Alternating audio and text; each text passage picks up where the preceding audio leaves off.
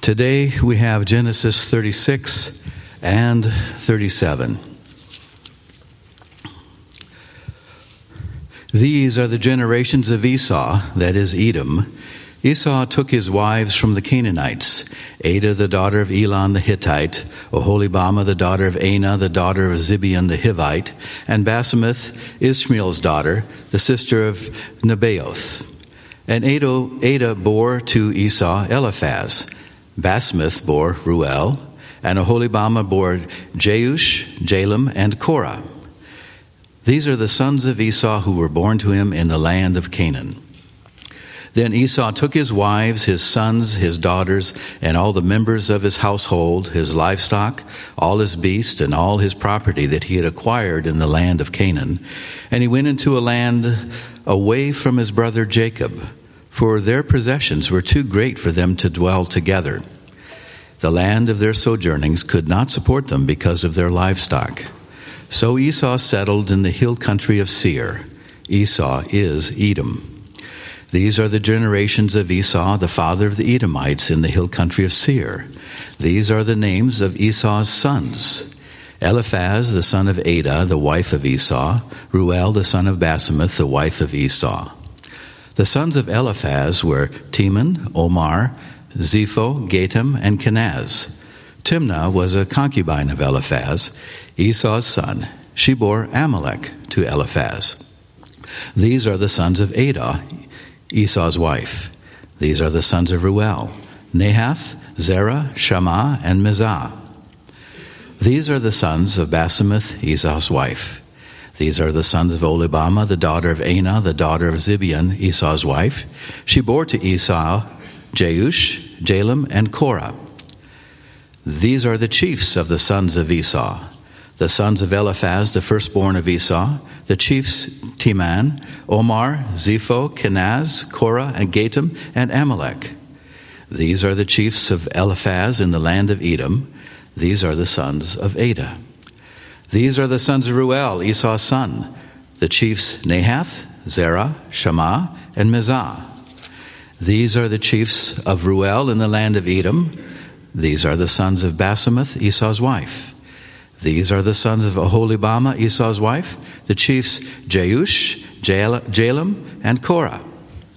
These are the chiefs born of Oholibamah, the daughter of Anah, Esau's wife. These are the sons of Esau, that is Edom, and these are their chiefs. These are the sons of Seir the Horite, the inhabitants of the land: Lotan, Shobal, Zibeon, Anah, Dishon, Ezer, and Dishan.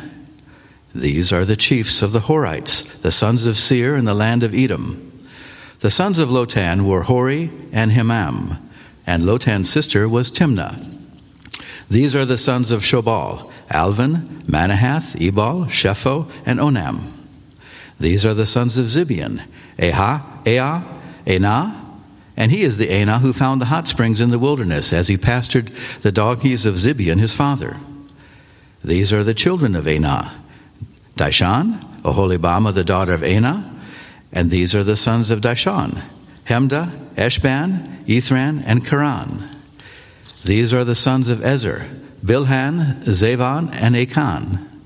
These are the sons of Dishan, Uz, and Aran. These are the chiefs of the Horites, the chiefs Lotan, Shobal, Zibeon, Anah, Dishan, Ezer, and Dishan. These are the chiefs of the Horites, chief by chief, in the land of Seir. These are the kings who reigned in the land of Edom, before any king reigned over the Israelites. Bela, the son of Beor, reigned in Edom, the name of his city being Dinhabah. Bela died, and Jobab, the son of Zerah of Basra, reigned in his place. Jobab died, and Husham in the land of the Temanites reigned in his place. Husham died, and Hadad, the son of Bedad, who defeated Midian in the country of Moab, reigned in his place, and the name of his city being Avith. Hadad died, and Samlah of Masrekah reigned in his place. Samlah died, and Shaul of Rehoboth on the Euphrates reigned in his place. Shaul died, and Baal-Hanan, the son of Achbor, reigned in his place. Baal-Hanan, the son of Achbor, died, and Hadar reigned in his place, the name of his city being Pau. His wife's name was Mehetabel, the daughter of Matred, the daughter of Mezahab. These are the names of the chiefs of Esau, according to their clans and their dwelling places, by their names. The chiefs Timnah, Alva, Jetheth, Oholibamah, Elah, Panan, Kenaz, Timon, Mesbar, Magdiel, Aram, and these are the chiefs of Edom, that is, Esau, the father of Edom, according to their dwelling places in the land of their possession. Jacob lived in the land of his father's sojournings, in the land of Canaan. These are the generations of Jacob. Joseph, being 17 years old, was pasturing the flock with his brothers. He was a boy with the sons of Bilhah and Zilpah, his father's wives. And Joseph brought a bad report of them to their father. Now, Israel loved Joseph more than any other of his sons, because he was the son of his old age. He made him a robe of many colors. But when his brothers saw that their father loved him more than all his brothers, they hated him and could not speak peacefully to him. Now Joseph had a dream, and when he told it to his brothers, they hated him even more. He said to them, "Hear this dream that I have dreamed. Behold, we were binding sheaves in the field, and behold, my sheaf arose and stood upright, and behold, your sheaves gathered round it and bowed down to my sheaf." His brothers said to him, "Are you indeed to reign over us? Or are you indeed to rule over us?" So they hated him even more for his dreams and for his words. Then he dreamed another dream and told it to his brothers and said, "Behold, I have dreamed another dream. Behold, the sun, the moon, and 11 stars were bowing down to me." But when he told it to his father and to his brothers, his father rebuked him and said, "What is this dream that you have dreamed? Shall I and your mother and your brothers indeed come to bow ourselves to the ground before you?" And his brothers were jealous of him, but his father kept the saying in mind. Now his brothers went to pasture their father's flock near Shechem, and Israel said to Joseph, "Are not your brothers pasturing the flock at Shechem? Come, I will send you to them." And he said to him, "Here I am." So he said to him, "Go now and see if it is well with your brothers and with the flock, and bring me word." So he sent him from the valley of Hebron, where he came to Shechem, and he came to Shechem. And a man found him wandering in the fields, and the man asked him, "What are you seeking?" "I am seeking my brothers," he said. "Tell me, please, where they are pasturing the flock." And the man said, "They've gone away, for I heard them say, 'Let us go to Dothan.'" So Joseph went after his brothers and found them at Dothan. They saw him from afar, and before he came near to them, they conspired against him to kill him. They said to one another, "Here comes this dreamer. Come now, let us kill him and throw him into one of the pits. Then we'll say that a fierce animal has devoured him, and we will see what will become of his dreams." But when Reuben heard it, he rescued him out of their hands, saying, "Let us not take his life." And Reuben said to them, "Shed no blood. Throw him into this pit here in the wilderness, but do not lay a hand on him," that he might rescue him out of their hand to restore him to his father. So when Joseph came to his brothers, they stripped him of his robe, the robe of many colors that he wore, and they took him and threw him into a pit. The pit was empty, there was no water in it. Then they sat down to eat. And looking up, they saw a caravan of Ishmaelites coming from Gilead, and with their camels bearing gum, balm, and myrrh on their way to carry it down to Egypt. Then Judah said to his brothers, "What profit is it if we kill our brother and conceal his blood? Come, let us sell him to the Ishmaelites, and let not our hand be upon him, for he is our brother, our own flesh." And his brothers listened to him. Then Midianite traders passed by, and they drew Joseph up and lifted him out of the pit and sold him to the Ishmaelites for 20 shekels of silver. They took Joseph to Egypt. When Reuben returned to the pit and saw that Joseph was not in the pit, he tore his clothes and returned to his brothers and said, "The boy is gone, and I, where shall I go?" And then they took Joseph's robe and slaughtered a goat and dipped the robe in the blood. And they sent the robe of many colors and brought it to their father and said, "This we have found. Please identify it, whether it is your son's robe or not." And he identified it and said, "It is my son's robe. A fierce animal has devoured him. Joseph is without doubt torn to pieces." Then Jacob tore his garments and put sackcloth on his loins and mourned for his son many days. All his sons and all his daughters rose up to comfort him, but he refused to be comforted and said, "No, I shall go down to Sheol to my son, mourning." Thus his father wept for him. Meanwhile, the Midianites had sold him in Egypt to Potiphar, an officer of Pharaoh, the captain of the guard. Hear the word of the Lord.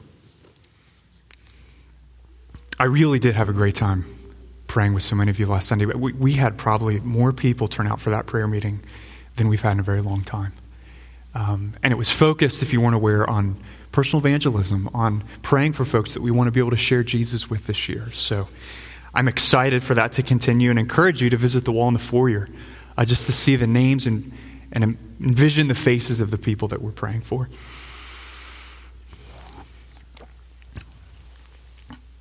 As we approach this chapter, there is an all too predictable pattern that I want to review with you, and I think it goes like this. Step 1, confidence.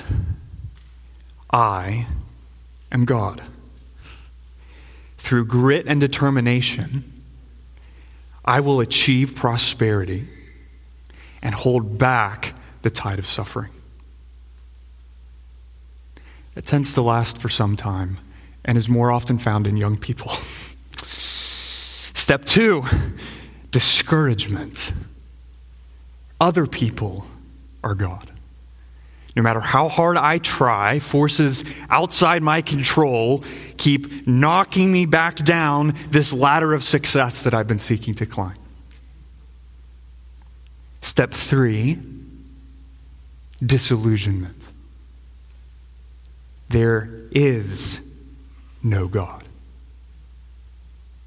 At least not in any sort of meaningful sense where some kind of all-powerful being is in charge of the universe. I mean, just look around at how many bad things happen to good people. Look at all the suffering and evil in the world today.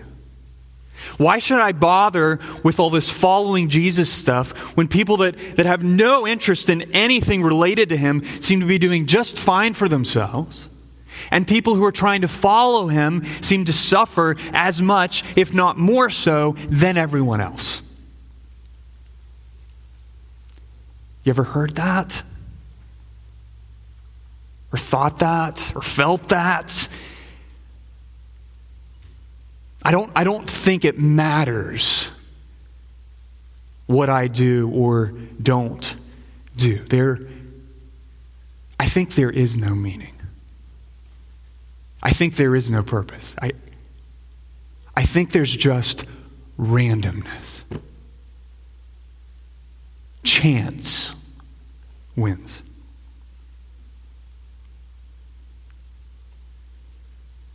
You realize we're swimming in that, right? I mean, I hope when you come in, church, to hear the word of God, that you don't just check out your awareness of the world we live in. Okay, because the whole point of God's word is that it would connect truth to life, real life. And if you've ever felt that sense of total disillusionment, no, you are not the first. You're not the first. A man named Asaph once said as much in Psalm 73, verse 13. All in vain have I kept my heart clean and washed my hands in innocence. For all the day long I have been stricken and rebuked every morning. I'm suffering. But when I thought how to understand this, it seemed to me a wearisome task. Think step 3, disillusionment. Until I went into the sanctuary of God. And then I discerned therein. What is this sanctuary of God? It's the place where the people of God are gathered under the word of God, right? It's the place where God speaks, the place where God reveals, the place where he exposes the fatal cracks in our view of the world and urges and calls us to embrace reality, what's actually true. And friends, the account of Esau and Jacob and Joseph, Jacob's son, and Genesis 36 and 37, it does exactly that. It's a gift from God designed to impart to us the very same thing that God eventually imparted to Asaph. You know what that's called? Wisdom. Wisdom. So listen carefully, because here's the central message of these chapters that at first listen may have seemed utterly disconnected to you. They are not. Your world is not the product of chance. Okay? It's not the product of chance. Even the prosperity of his enemies and the suffering of his people are both directed to their appointed end by the hidden providence of God. That's the point. Your world is not the product of chance, friend. I don't know what you believe about Jesus or what you even think about me reading from this book this morning, but I know this: your world isn't the product of chance. In other words, the very things we so quickly throw in God's face, right, as proof that he's not trustworthy. What do we throw in his face? The prosperity of the wicked and the suffering of the righteous. These chapters teach us that those two things inevitably serve to confirm his sovereign rule over all things. The prosperity of the wicked and the suffering of the righteous are not weaknesses or problems with the providence of God. To the contrary, they support it, are explained by it, and are subject to it. And I love how question 10 in the Heidelberg Catechism defines the providence of God. Listen, providence is the almighty and ever-present power of God, by which he upholds as with his hand heaven and earth and all creatures, and so rules them that leaf and blade, rain and drought, fruitful and lean years, food and drink, health and sickness, prosperity and poverty, all things, in fact, come to us not by chance, but from his fatherly hand. And this whole last section of the book of Genesis, which really launches a 14-chapter section that's just going to end with the end of the book in chapter 50, it is all about, especially the story of Joseph, the providence of God. It's all about the providence of God. For several months, we're just going to park on the providence of God. And I believe that these two chapters reveal his providence in two ways. So here we go. Number one, those who turn away from the Lord will prosper.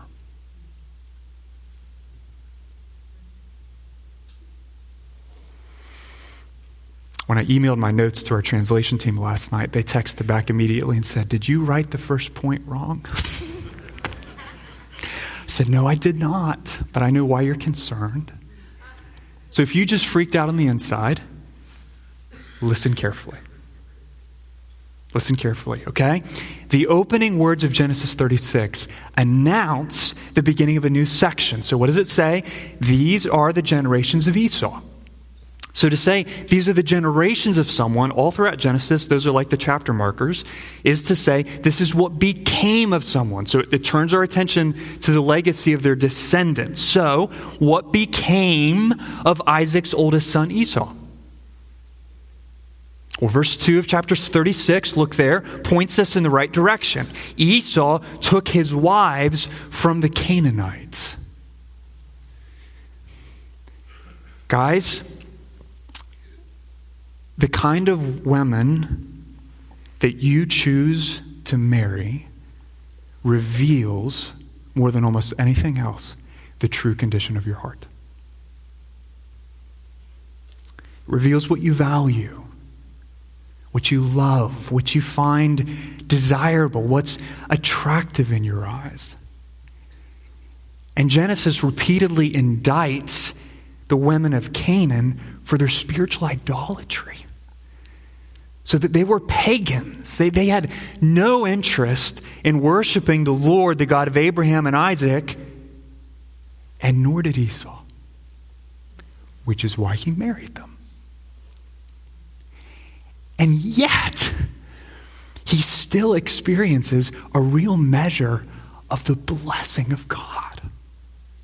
Think about this. He had 5 sons and 10 grandsons. Of those 15 men, 14 became chiefs, wielding significant tribal power and authority. And toward the end of the genealogy, Genesis 36, a series of 8 kings eventually rise up from his descendants, followed by 11 chiefs. Now, if you're not familiar with chiefs and kings in the ancient Near East, those were people who had it made. They were the picture of success. So as far as prosperity in the world is concerned, at the time, Esau did pretty well for himself. In fact, if you look at verse 7 of chapter 36, it says he had so many possessions that he couldn't even dwell in the same land as his brother Jacob. The land of their sojournings could not support them because of their livestock. Now, what sort of land was that? What sort of land set Esau and his descendants on this onward and upward course to prosperity in the world? What land was that? It was the land of Canaan, right? Look at verse 5. These are the sons of Esau who were born to him in the land of Canaan. Verse 6, then Esau took his wives, his sons, his daughters, and all the members of his household, his livestock, all his beasts, and all his property that he had acquired in random places. No, in the land of Canaan. The land of Canaan was the place of divine blessing and favor. It was the land that God had promised to give Abraham and Isaac and his descendants. And these repeated references to the land of Canaan is the author's not so subtle way of telling us that Esau didn't create all these descendants and create all this wealth for himself out of nothing. He received it as a distinct gift from the hand of God. He received it. And that reminds us that in his common grace, the Lord entrusts all kinds of good things. Good things. Children, wealth, positions of authority and influence, even to those who refuse to trust and obey him. He does that.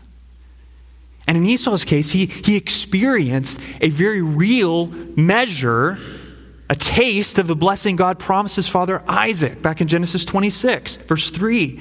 What did God say to Isaac, his dad? Sojourn in this land, and I will be with you. And will bless you. And I will multiply your offspring as the stars of heaven, and will give to your offspring all these lands. Esau was one of Isaac's offspring. And he clearly prospered because of God's blessing. But hear this, friend. Esau didn't value God's blessing. He didn't trust God's promises. In Genesis 25, he disdains his birthright and the spiritual inheritance that was rightfully his as Isaac's oldest son. And his decision in verse 8 of chapter 36 to physically abandon the land of Canaan for the hill country of Seir reflected the same spiritual reality. What's that? Yahweh might be my family's God, but he's certainly not going to be my God. And his decision to marry Canaanite wives and to leave the land of promise proves as much.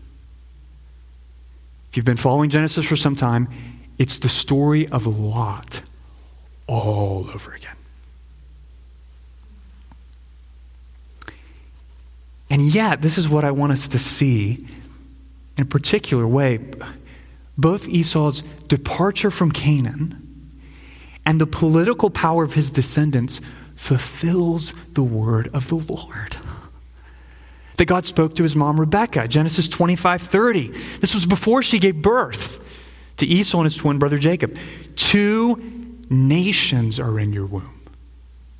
Not just one, 2. And 2 peoples from within you shall be divided. What's chapter 36 show us? Esau is becoming a nation and a whole bunch of peoples. And then a few chapters later, the Lord spoke again of Esau's future, this time through the mouth of his dad, Isaac. Genesis 27:39, behold, away from the fatness of the earth shall your dwelling be, Esau, and away from the dew of heaven on high, think out of Canaan, by your sword you shall live. Kings, chiefs, more chiefs. So the Lord doesn't explicitly say anything in Genesis 36. He doesn't appear to anyone, but everything Esau does and everything that his descendants go on to accomplish brings to pass exactly what God determined would happen long before it did. That's the point.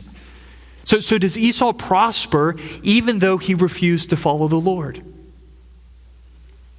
Yes. Does his prosperity, however, call into question the providence of God? No. No. To the contrary, it confirms it. It confirms it. Did you notice how many times in this first chapter we read the word Edom? So phrases like Esau, that is Edom, or Esau is Edom, or Esau the father of Edom, or in the land of Edom. By the end I think, okay, I get it. There's a connection, hello, I get it, between Esau and Edom. It's almost comical.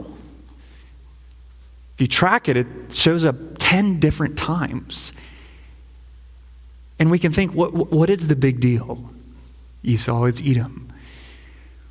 Well, it's actually a really big deal. It's a big deal because it was the Edomites who opposed the people of Israel, Jacob's descendants, in Numbers 20, and went right on to become one of the most formidable enemies, persecutors of the people of God. So for the original recipients of this book, who knew well the danger of Edom, Edom wasn't just a name in a history book like it is for us. It represented a very real and present threat to their existence. And hear this, Edom typifies the enemies of God's people in every age. Friend, there are going to be many situations where you will see men and women who have no interest in trusting and obeying the Lord, who are actively resisting the authority of God in their life, prosper. They will experience a measure of God's blessing, no less than Esau and the Edomites who descended from him. But please hear this. That doesn't mean God's not in control. Don't interpret that. The logic of this whole chapter, it works, if you would, from the lesser to the greater, and goes like this. If the Lord fulfilled his sovereign purpose through the father of Edom, Esau, he will not fail to fulfill his sovereign purpose through all his descendants and all who join them in opposing and resisting the people of God in every age. So when you perceive the prosperity of the wicked, when in your soul you agonize over the present success of those who say no to God's authority and oppose his people, friend, when you perceive that, when you agonize over that, fear not. Okay? The Lord your God is still reigning. He doesn't reign despite their prosperity. He sovereignly ordains their prosperity in such a way that his sovereign purpose ultimately prevails. And so this whole chapter Genesis 36, in a very powerful way, bids us to stop interpreting the prosperity of the wicked as a reason to doubt God, and urges us to start recognizing the prosperity of the wicked as one more realm in which we have every reason to trust him. What does Jesus say in Matthew 5:45? For he makes his sun rise on the evil and on the good, and sends rain on the just and on the unjust. So friend, no matter where the rain falls, no matter who it prospers, know this: it's the Lord of heaven who sends it. It's the Lord of heaven who controls it. And it's the Lord of heaven who uses even that rain to keep his promises and fulfill his purposes. His providence may be hidden in the lives of those who turn away from following the Lord, but it is no less real, no less present, and no less trustworthy. Okay? So where do we see the providence of God? Exhibit A, the prosperity of the wicked. The wicked will prosper. Exhibit B, the second place we see God's providence, point number 2, those who follow the Lord will suffer.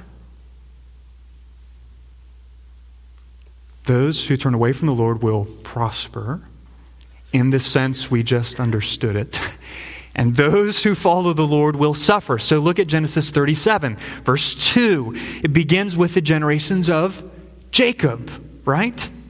Esau's brother, and an account of his descendants that's focused on Joseph till we get to the end of Genesis. But before we learn anything more about his descendants, notice the author first makes a very critical distinction between what?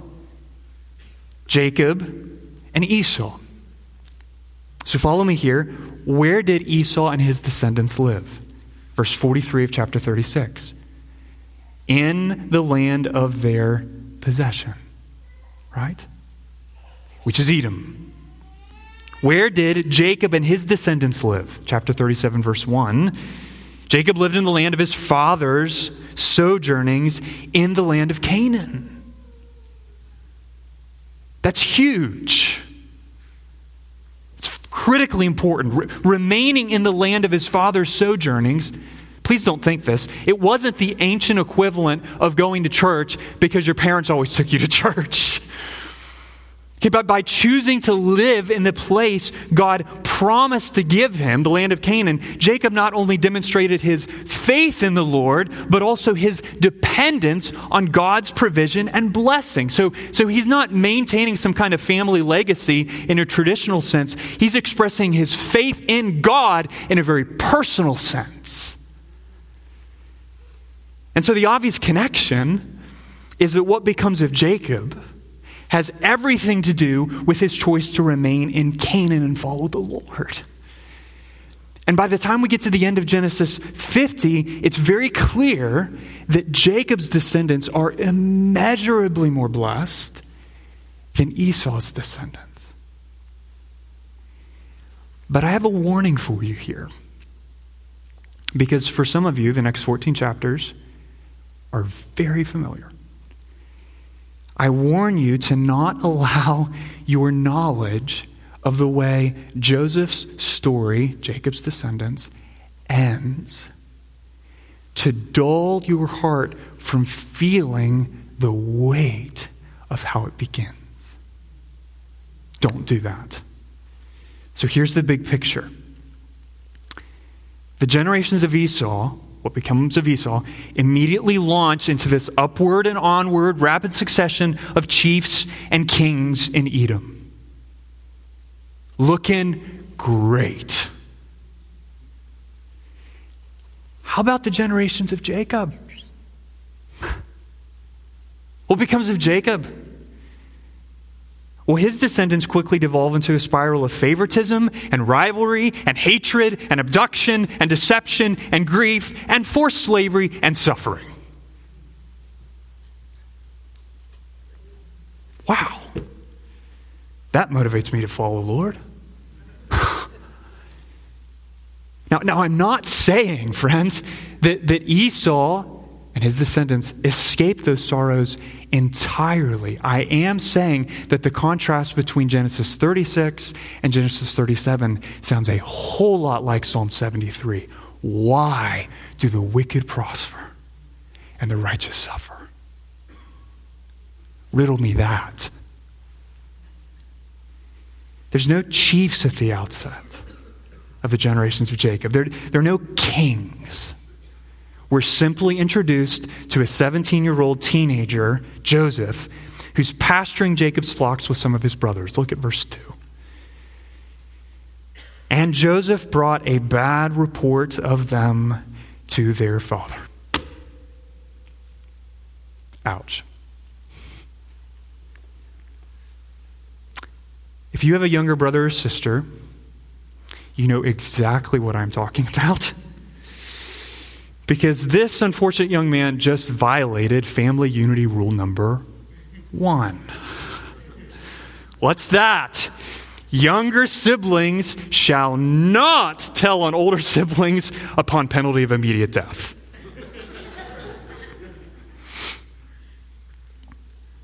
And now, truth be told, because we love to overread Scripture sometimes and conclude things that it doesn't actually conclude, we don't entirely know whether Joseph is slandering his brothers or speaking the truth.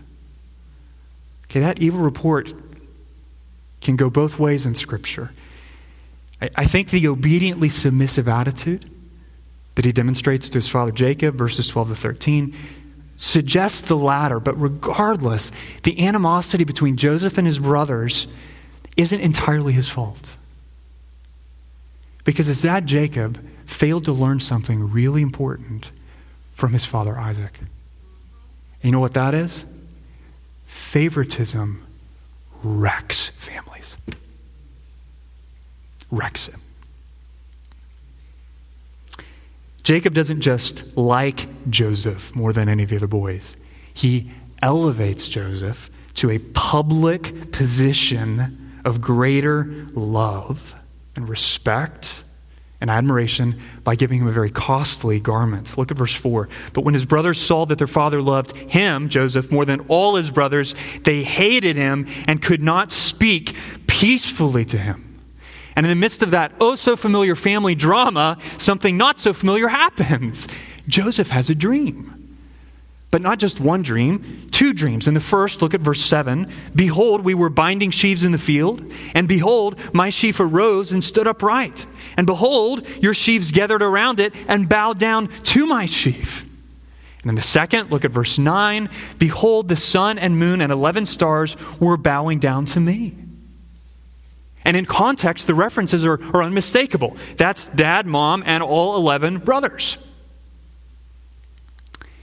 Now, in Genesis, dreams and visions are one of the primary ways God speaks to his people.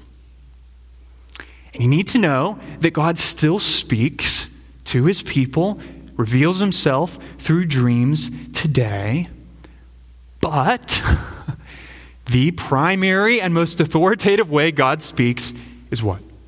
Through his word, which governs and must interpret every dream and every vision. Nevertheless, in Genesis, you have a close relationship, association between dreams and divine revelation, indicating that Joseph's dreams are not idle fancies. That the Lord He's revealing his sovereign plan for Joseph's life. That's what he's doing. He's going to give him a position of authority over the entire family. Now, he doesn't give him any details. He doesn't give him a timetable. He doesn't give him 5 steps to greatness. He just gives him a quiet glimpse into the eternal providence of God. And it's easy to shake your head and wonder at Joseph's naivete, right? In relaying these dreams to his family, not just once, but twice. And it's also easy to understand why his father Jacob was deeply troubled. Why so?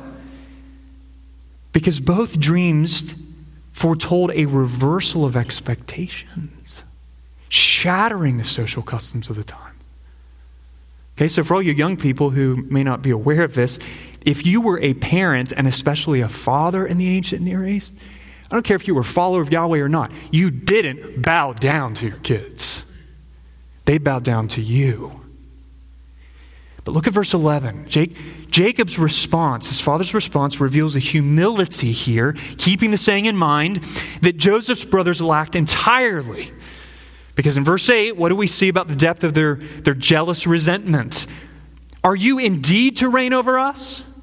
Or are you indeed to rule over us? So they hated him even more for his dreams and for his words. Translation, family tensions are really high. And it gets even worse in verse 13 of chapter 37 when Jacob, also known as Israel, sends his young son Joseph to check on his brothers 50 miles away in Shechem. Look at verse 18. They saw him from afar, and before he came near, they conspired against him to kill him. And they said to one another, "Here comes this dreamer. Come now, let's kill him and throw him into one of the pits. And then we'll say that a fierce animal has devoured him, and we'll see what will become of his dreams." Now, in case you're wondering, that "then we'll see" isn't idle curiosity. That's sarcasm. They hated the thought of their brother's dreams coming true. And they were determined to do everything they could to make sure they never would. So Reuben manages to talk them out of actually murdering Joseph. And Judah coldly suggests that they sell him as a slave instead of taking his life. And a passing caravan of Ishmaelites, also called Midianites, is all too happy to oblige. And so you have 20 shekels of silver and a slaughtered goat later, and the deed is done. Jacob is racked by grief and none the wiser.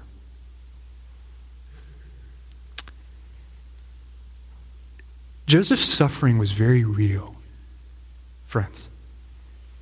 Think about it. By stripping him of his robe, they stripped him of his identity, of an assurance of his father's favor. They threw him into a pit. No food, no water. They even had the audacity, verse 25, to sit down and eat while Joseph cried for help. Imagine that. He's abandoned. He's isolated. He's utterly forsaken. Does that sound familiar? I mean, the circumstances of his life and the physical and emotional suffering he experienced might be different on the surface from what we experience. But I would argue it's the same categories. Same categories. You think you're doing what God wants you to do. You think you're obeying the voice of your heavenly Father, no less than Joseph obeyed the voice of Jacob. But the downward spiral of relational conflict and anger in your life just keeps getting worse. And before too long, the joy and excitement you once felt in the promises of God just comes crashing into the cold wall of a stone cistern, as it were. But wait, maybe they've had a change of heart. They're lifting me out. Things are looking up. Well, not really. We just told you. And these cold-hearted traitors are going to take you as far as possible from the land of Canaan. Have fun with that, dreamer. You ever been in a situation where you think, at least it can't get any worse? And then it does. So where's the good news here? Where's the comfort? I mean, tell me, Matthew, you're going to turn to Genesis 50 and remind me that what man intended for evil, God meant for good. No, I'm not. I'm not. And the reason I'm not, friend, is that most of our life is spent living in Genesis 37. Right? We don't know yet exactly how all things will work together for good for those who choose to follow Jesus. So where do we turn for hope and help in the midst of our life in the meantime? Would you feel that weight, right? We turn here, friend. We turn to the hidden providence of God.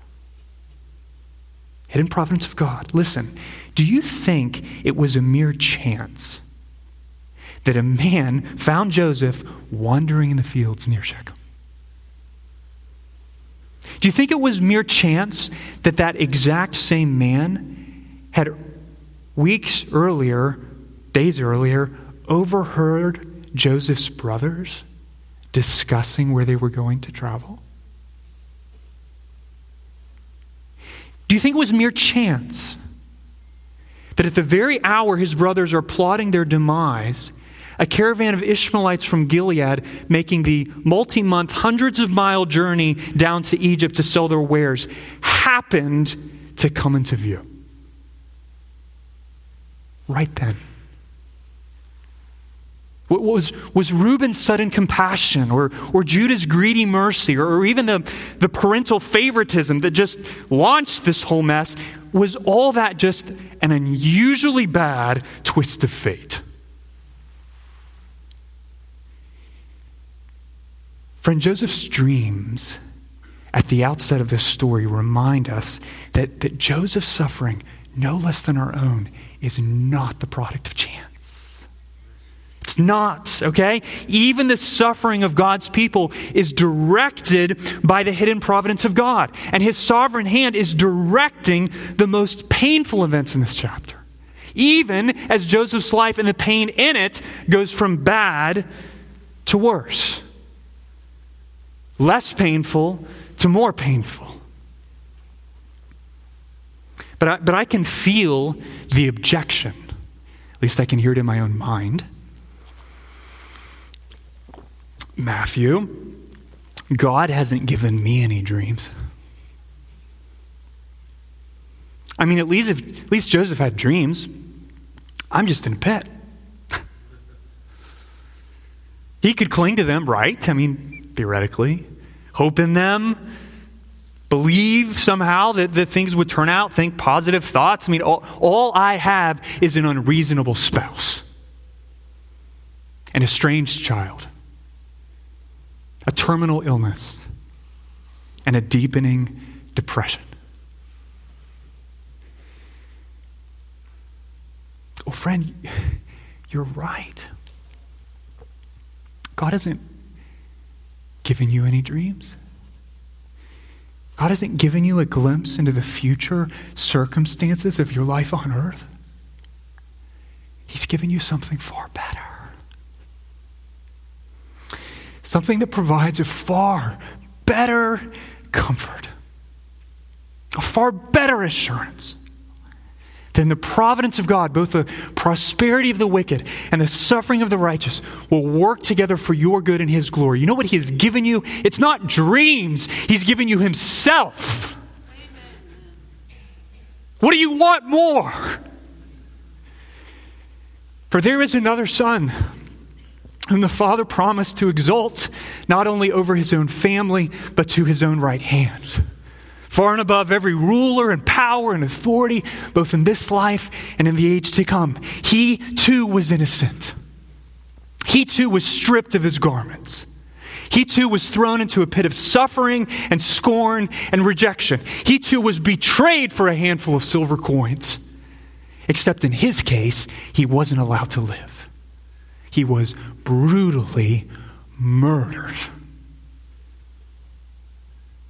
He was slain by a jeering crowd who were jealous of the favor he had with the people in charge and despised the very thought of submission to his authority.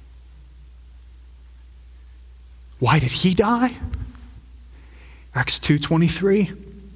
This Jesus, delivered up according to the definite plan and foreknowledge, think providence of God, you crucified and killed by the hands of lawless men. God raised him up, loosing the pangs of death, because it was not possible for him to be held by it. For David says concerning this son, I saw the Lord always before me. For he is at my right hand, that I may not be shaken. Therefore my heart was glad, and my tongue rejoiced, and my flesh also will dwell in hope. For you will not abandon my soul to Hades, or let your Holy One see corruption. You have made known to me the paths of life, and you make me full of gladness with your presence. Christian, listen, if through faith and repentance you have been united with Christ, then you don't just have a dreamy glimpse of your future. You know what? You have a certain, solid, reliable, flesh and blood, resurrected from the dead, living and abiding testimony that your suffering will not fail to end in glory. That's what you've got, okay? Jesus' story is your story. And it's the certainty of his resurrection. Not a dreamy mirage, the historical fact that reminds you and assures you that the road of obedient suffering that ends in glory is infinitely better than the road of worldly prosperity that ends in death. It assures you of that. So make no mistake, okay? Because of the reign and rule of King Jesus, the prosperity of the wicked will not last forever. What does Asaph conclude? Psalm 73:18, as he considers the final end. Speaking of the wicked, truly you, God, set them, the wicked, in slippery places. You make them fall to ruin. Oh, they are destroyed in a moment, swept away utterly by terrors. Edom's prosperity was real, but you know what else? So was her inevitable judgment. Okay, think Amos chapter 1, verse 11. Thus says the Lord, for 3 transgressions of Edom and for 4, I will not revoke the punishment, because he pursued his brother. Who's that? Israel. With the sword, and cast off all pity, and his anger tore perpetually, and he kept his wrath forever. So I will send a fire upon Teman, and it shall devour the strongholds of Bozrah in Edom. And in the providence of God, friend, this you need to know, the ultimate judgment of the wicked is just as certain as the ultimate vindication of the righteous. So when we inevitably suffer as the people of God, what do? We exhort, we encourage one another with these words, 1 Peter 4. Beloved, don't be surprised at the fiery trial when it comes upon you to test you as though something strange were happening to you, but rejoice insofar as you share Christ's sufferings, that you may also rejoice and be glad when his glory is revealed. Or as Asaph goes on to say, Psalm 73:24, you guide me with your counsel. Think hidden providence. And afterward, you will receive me to glory. The whole point, fearful saint, is that Jesus' story is your story. And that through the power of almighty providence, the Lord will bring your redemption to pass. But while we're waiting for that, while we're still suffering, remember Genesis 36 and 37. Remember, those who turn away from the Lord will prosper. Those who follow the Lord will suffer. But neither reality is the product of chance. Both of them, prosperity of the wicked, suffering of the righteous, are directed to their appointed end by the hidden providence of God. So how does that help us? Well, I think to conclude, I can do no better than the 10th question of the same catechism, which says this: because of God's providence, we can be patient when things go against us, thankful when things go well. And for the future, we can have good confidence in our faithful God and Father that nothing will separate us from his love. Nothing. All creatures are so completely in his hand that without his will, they can neither move nor be moved. So here's the bottom line. When you see the prosperity of the wicked, when you see the suffering of the righteous, take heart, friend. Your God reigns. Providence will prevail. You are not God. Other people are not God. But there is a God, and he is the Lord, your God. And through your suffering, he will hold you. Through your suffering, he will keep you. Through your suffering, he will redeem you. And at the end of your suffering, he will not fail to restore you. I leave you with these words from Dr. Bruce Waltke.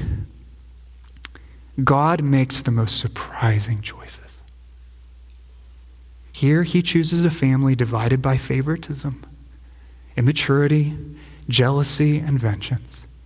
Yet he will bring about his purposes through them. And in the process, will bring about their radical transformation and restoration. The road to kingship in Israel is much more tortuous than in Edom. Why? Why? Because the elect must be redeemed before they rule. Christian, the Lord in his good and perfect providence is right now using your inexplainable, getting worse suffering to bring his good and perfect purposes in your life to pass. Let's pray for help to trust him. Lord Jesus, we need you. We need you to still and quiet our souls. Because when we see the prosperity of the wicked and when we see the suffering of the righteous, our default is to flip out and freak out and throw both those things back in your face as reasons to doubt you, to not trust you. And so, Lord, to that end, I pray that you would use this word this morning to open our eyes to see that in both the prosperity of the wicked and the suffering of the righteous, your hidden providence is on the move. Not just despite those things or around those things, but ordaining them, directing them, guiding them. Just like you did in Genesis. You're the same God. And we pray for a heart that would be quicker to trust and slower to doubt. We want to believe. Help our unbelief. Amen.